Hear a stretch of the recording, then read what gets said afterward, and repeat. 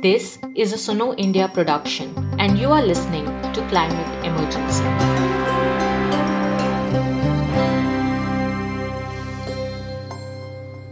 This episode was produced in partnership with the Pulitzer Center.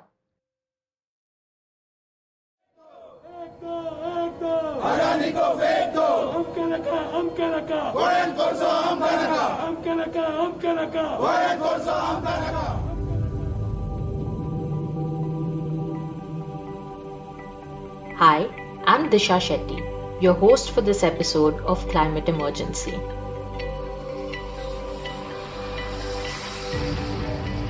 It's been a year of Save Mollem protests in Goa, a citizen-driven environmental movement that started small but soon snowballed into one that grabbed national headlines. We look back at the protest that brought citizens of all ages together to save the forests in Western Ghats, a world biodiversity hotspot.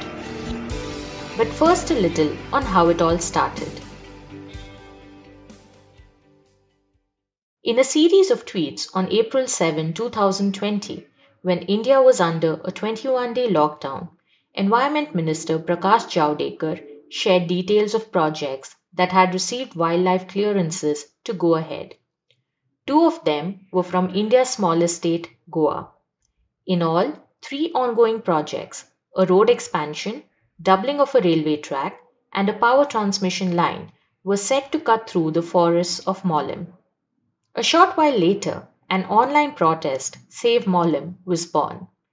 Despite the pandemic, a government that wouldn't engage in dialogue, and little resources, Goans showed the rest of India how to stand up for the environment. Suno India spoke to Colleen DeMello, an advocate based in South Goa, who was part of this citizen-led movement. So the Save Mollem protests began virtually in the beginning because the projects, 2 out of 3 of the projects, got their approvals by the Standing Committee of the National Board for Wildlife during the lockdown. And not many people knew about it. There was one article that was published in the month of May, but that was it. There was not a lot of media coverage of the project approvals. But then gradually, there began to be a social media presence and people started talking about it more. And as per the information I have, the campaign began its activities online and so on in the month of June. 4 social media pages were launched, one being Facebook, the other being 2 being on Instagram, and one was a Twitter page. And the goal was essentially to get the word out and have more people know about the project approvals and what would be at stake. Soon, there were offline events. What made things hard was the government pushback. There were arrests and bans on large gatherings. Undeterred, the protesters braved it all. So social media definitely played a big role in putting the word out. And even when restrictions began to be lifted, every time there would be a protest or some kind of large gathering for the purpose of spreading awareness that would be planned, Section 144 would be promulgated in the state, either in South Goa and North Goa, making it impossible for people to gather. So social media definitely played a huge role in keeping the momentum going and keeping the conversation going.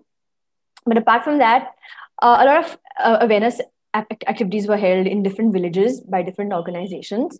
There are several organizations working on the ground. You have Goinso Ekwat, and you have Goyant Kolso Naka, and a plethora of organizations that are working towards a cause on the ground, who began hosting these events, and people began attending, and they would update people on what's happening, what's at stake, how far the projects have reached, and how people could get involved.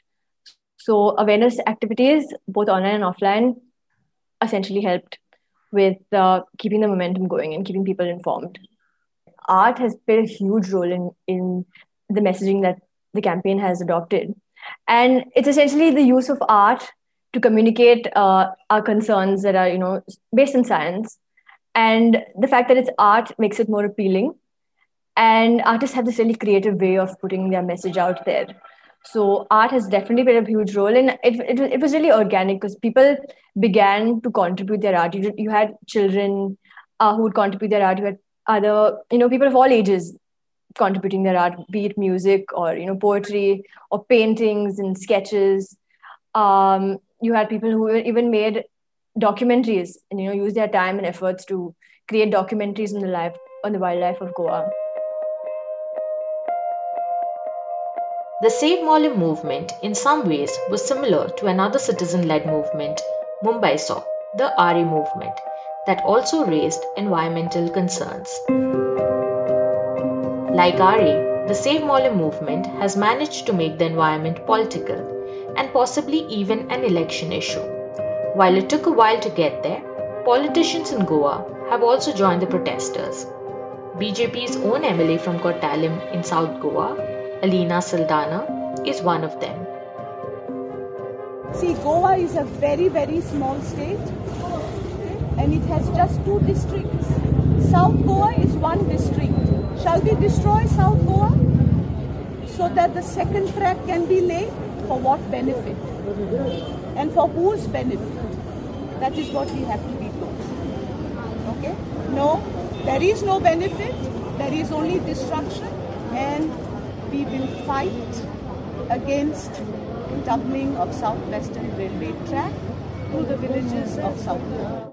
Others, like former Goa Deputy CM and Goa Forward Party member Vijay Sardesai, are calling it BJP's bullying. This is dadagiri in the name of development. Kasla development? Lokang dar naka dale kasla development. And kidak the double tracking there. Kona khatir? Other than coal, what is the intention of the government? There is no other intention. No cat na fast da bale. Kona yung play fast. Kaya yung pagaran na fast. Yeah, sushagat. What is the big deal?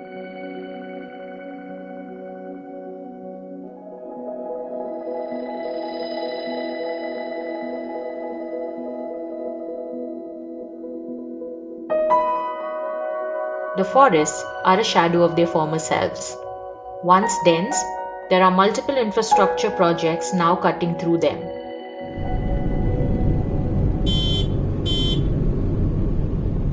Driving through Molim, one sees rolling mountains in the background and thousands of trees marked for cutting alongside the National Highway 4A that connects Goa with neighbouring Karnataka. A walk away from the National Highway 4A and into the forest leads to large clearings. Dense trees have already been razed to the ground to make space for a new power transmission line, one of the approved projects. Instead of the chirping of birds and the sound of wild animals, there is the buzz of electricity lines overhead. The government pushback has not deterred the protesters. People aren't really deterred, even though the government has used tactics like, sort of people have been arrested and things of that nature.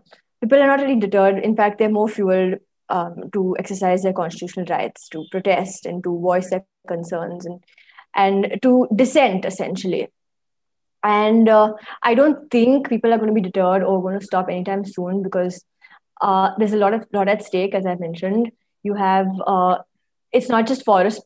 Of course, the protected forests are a huge concern in the biodiversity housed in those forests. And the loss that we will be incurring as a price for these projects are huge. But also you have people's houses and people's livelihoods at stake. So I don't see people stopping anytime soon.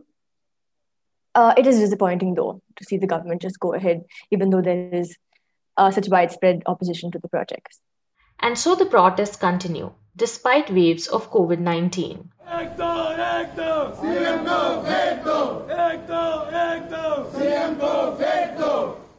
A Supreme Court appointed committee has now raised serious concerns about the projects and suggested some tweaks, raising hopes and pointing to the success of the Save Molim movement.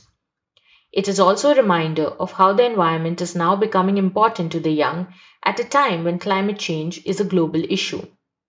In Goa, standing up for the environment isn't new. What is, though, is that the young people are increasingly anxious about the world they are set to inherit, according to wildlife biologist Nandini Belho. You would say that, you have to be immersed in a forest, you have to be immersed in a context, you have to love the forest. That's only a very small subset that would relate to why something is beautiful or why it is important. Because they have experienced that. Here we are almost in the opposite, where they question others and they are in a position to be able to question others and say, So are you trying to tell me that given that this is the legacy that you are going to leave for us, that we should just be quiet? So otherwise it was always parents saying, what are we going to leave our children, right?